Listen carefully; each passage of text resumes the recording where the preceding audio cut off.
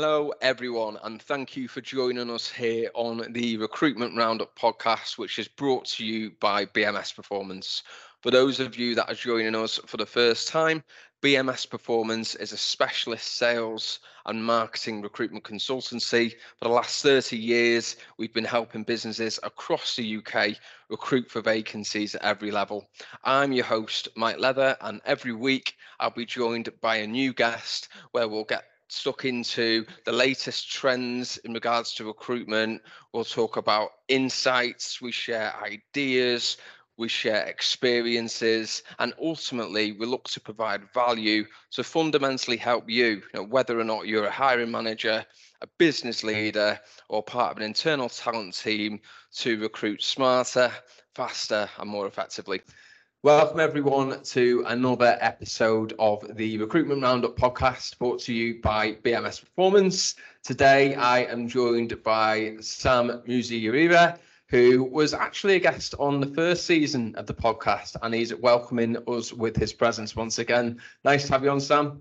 Cheers, Mike. Thank you for having me again. A pleasure to join you.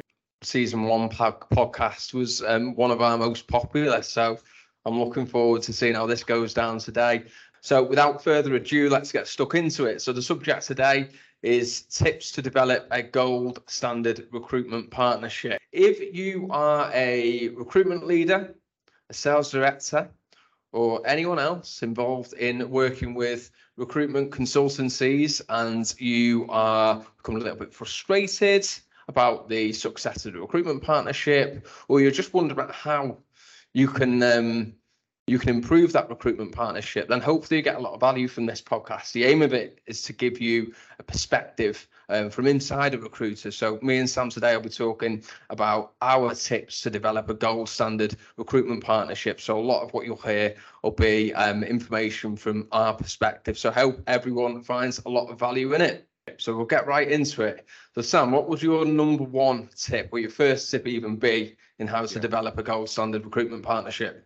Yeah, Mike, it's such a great question. And I think in my job, and I think about the things that would obviously make the relationship easier, but also aspire for that, gold recruitment partnership that we're aiming for. I think there's no better place to start than communication, really. Yeah. I think that is the absolute foundation and cornerstone of any successful relationship, especially in recruitment. Yeah. Why is communication so important, do you think? I think you're right to pick on that as the first one, by the way. Yeah, I would agree. Yeah, I think it just boils down to the start of the process in terms of when we speak to a lot of clients within the industry and just looking to really understand what is the most important thing to them, obviously as an organization.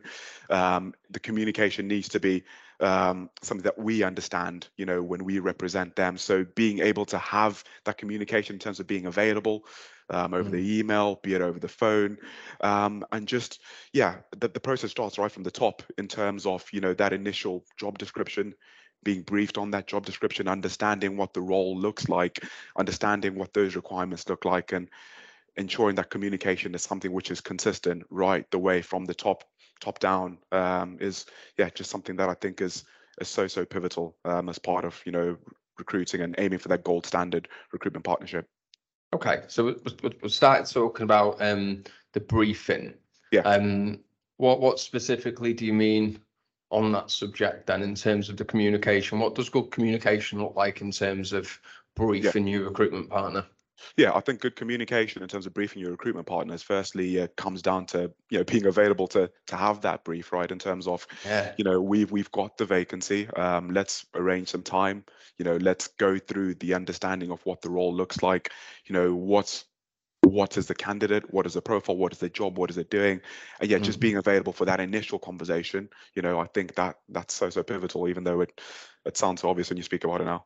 It does sound obvious. How many clients will send us a brief on an email? Yeah. So this is what we're looking for. Yeah. Here's a job description. This is the salary. Please get in touch with some CVs. 100%, right? And you've hit the nail on the head. It's it is frustrating when you get instances like that, when you've, received the job description on email, which is obviously, it's great to work on a vacancy, but without that communication, being able to, successfully ask the questions that you need from, from our perspective, to get that real buy-in, to understand exactly what those requirements look like.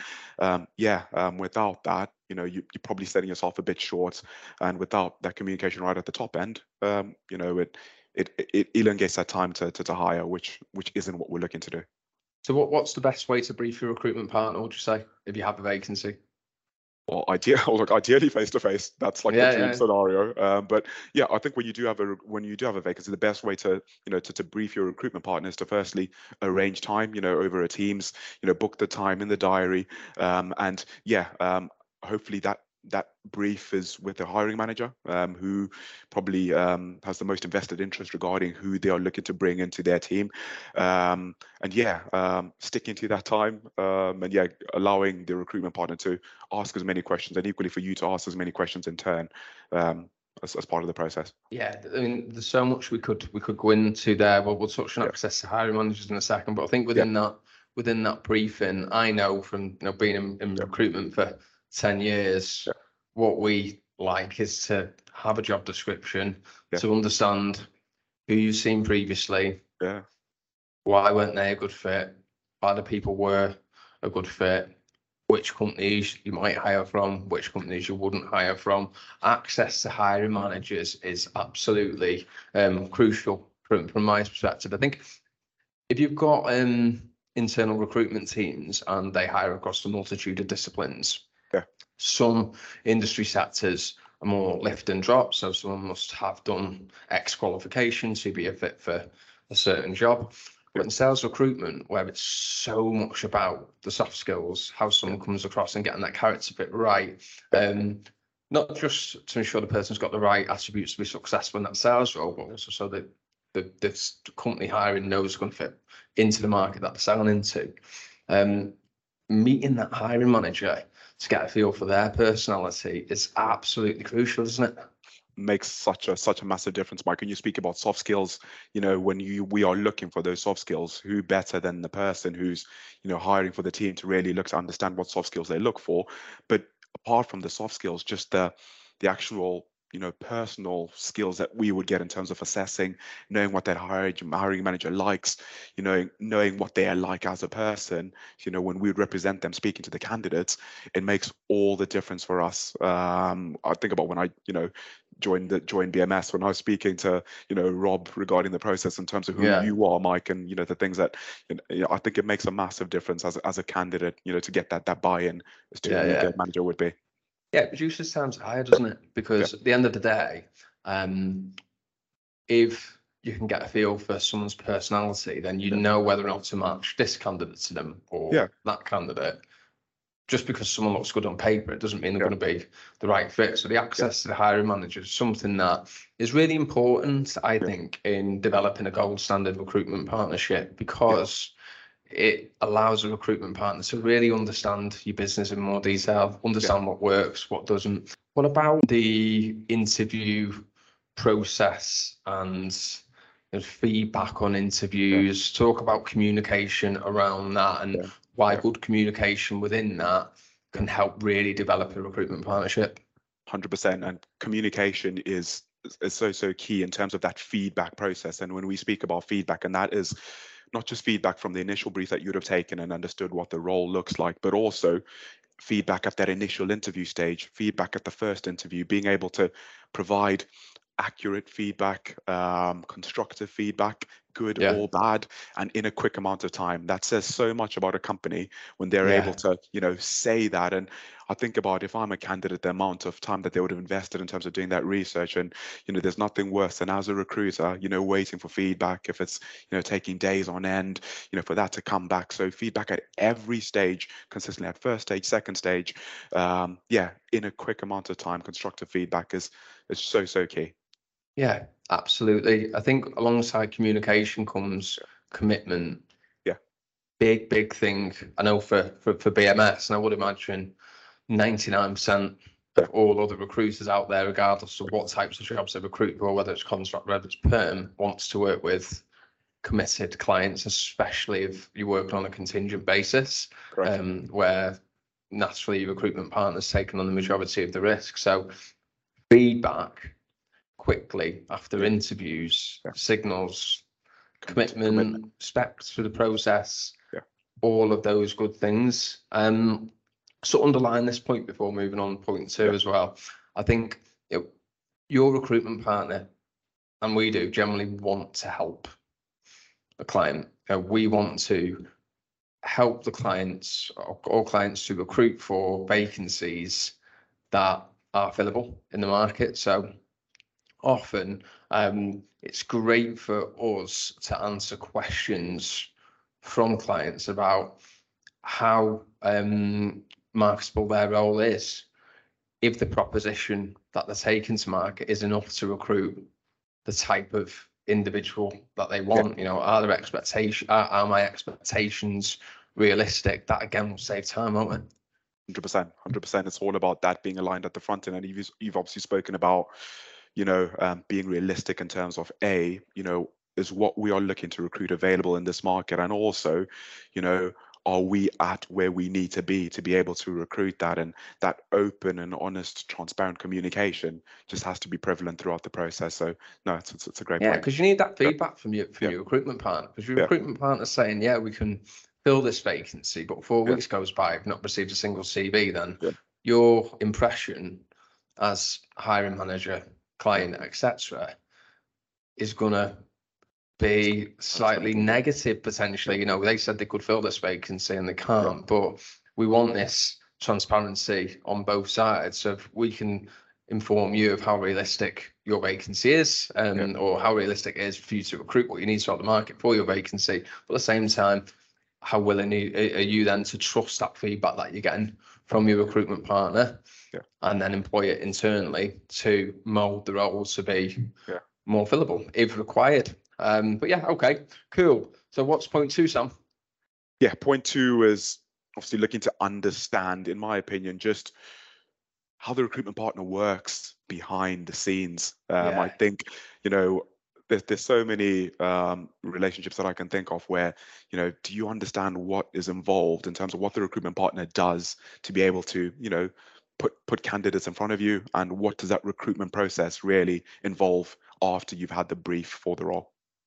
Yeah, this is a key point. This is, I said it on a podcast last season, in season 1, but the amount of times that I've ever been asked by a client, what do we need to do to make the most out of this recruitment partnership, or how do we get the most out of BMS? I can count on one hand how many times you've been asked that question in 10 years. So it's important to understand what their process is to work on a vacancy. How do they assess candidates? This one might make people wince, but it's the reality. How do they prioritize the vacancies? Because every recruiter prioritizes the vacancies based on a multitude of variables. But if you understand that, then you can be in a position to get more out of your recruitment partner. What are their attraction strategies? How much do you know about how they attract their candidates? What types of candidate profiles they see? Because some recruiters might specialize in at one end of the market. Some recruiters might specialize in another end of the market. And that could be one of the reasons that you're struggling to get some of your vacancies filled as well, because you're not working with the right recruiter. 100%. And until you sort of allow yourself to be in that in that scenario, to fully understand, what does this recruiter do? What are the kinds of profiles that they tend to attract? Who are the typical candidates that they engage with? And is there similarities in there? Is there synergies within the values that they have as a company versus the values that we have as a company? Until that's aligned, we don't want that. We want to be working towards a common goal. So until we understand those attraction strategies, those candidate profiles, the recruitment processes, how they interview candidates, how they screen candidates, what are the questions that they ask, literally understanding that process, working backwards, as we like to say, it increases the chance of success.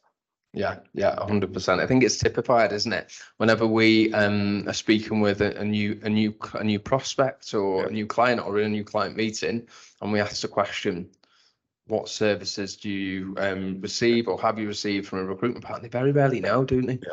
Very rarely have an understanding of how they attract the candidates, how they assess candidates, how they go about filling their vacancies. 100%, 100%. Like it always amazes me when clients are like, they just get us CVs, So until That's the classic response, isn't it? We just get CVs. We just all get do CVs. the same thing. Yeah. Recruiters do the same thing, but yeah, there's a lot that goes on behind the scenes. Yeah, and if you can tap into that as a company starting to work with a recruitment company, or even if you've been working with a recruitment company for a while and the relationship might have started to plateau a little bit, it's a great way of reinvigorating it. Yeah. And asking the question, what do we do? What do we need to do to get more out of you? Because by being open like that, you will definitely develop a better recruitment partnership. 100% on this subject. Okay, cool. And what have you got for point 3, Sam? Point 3 is probably my favorite point.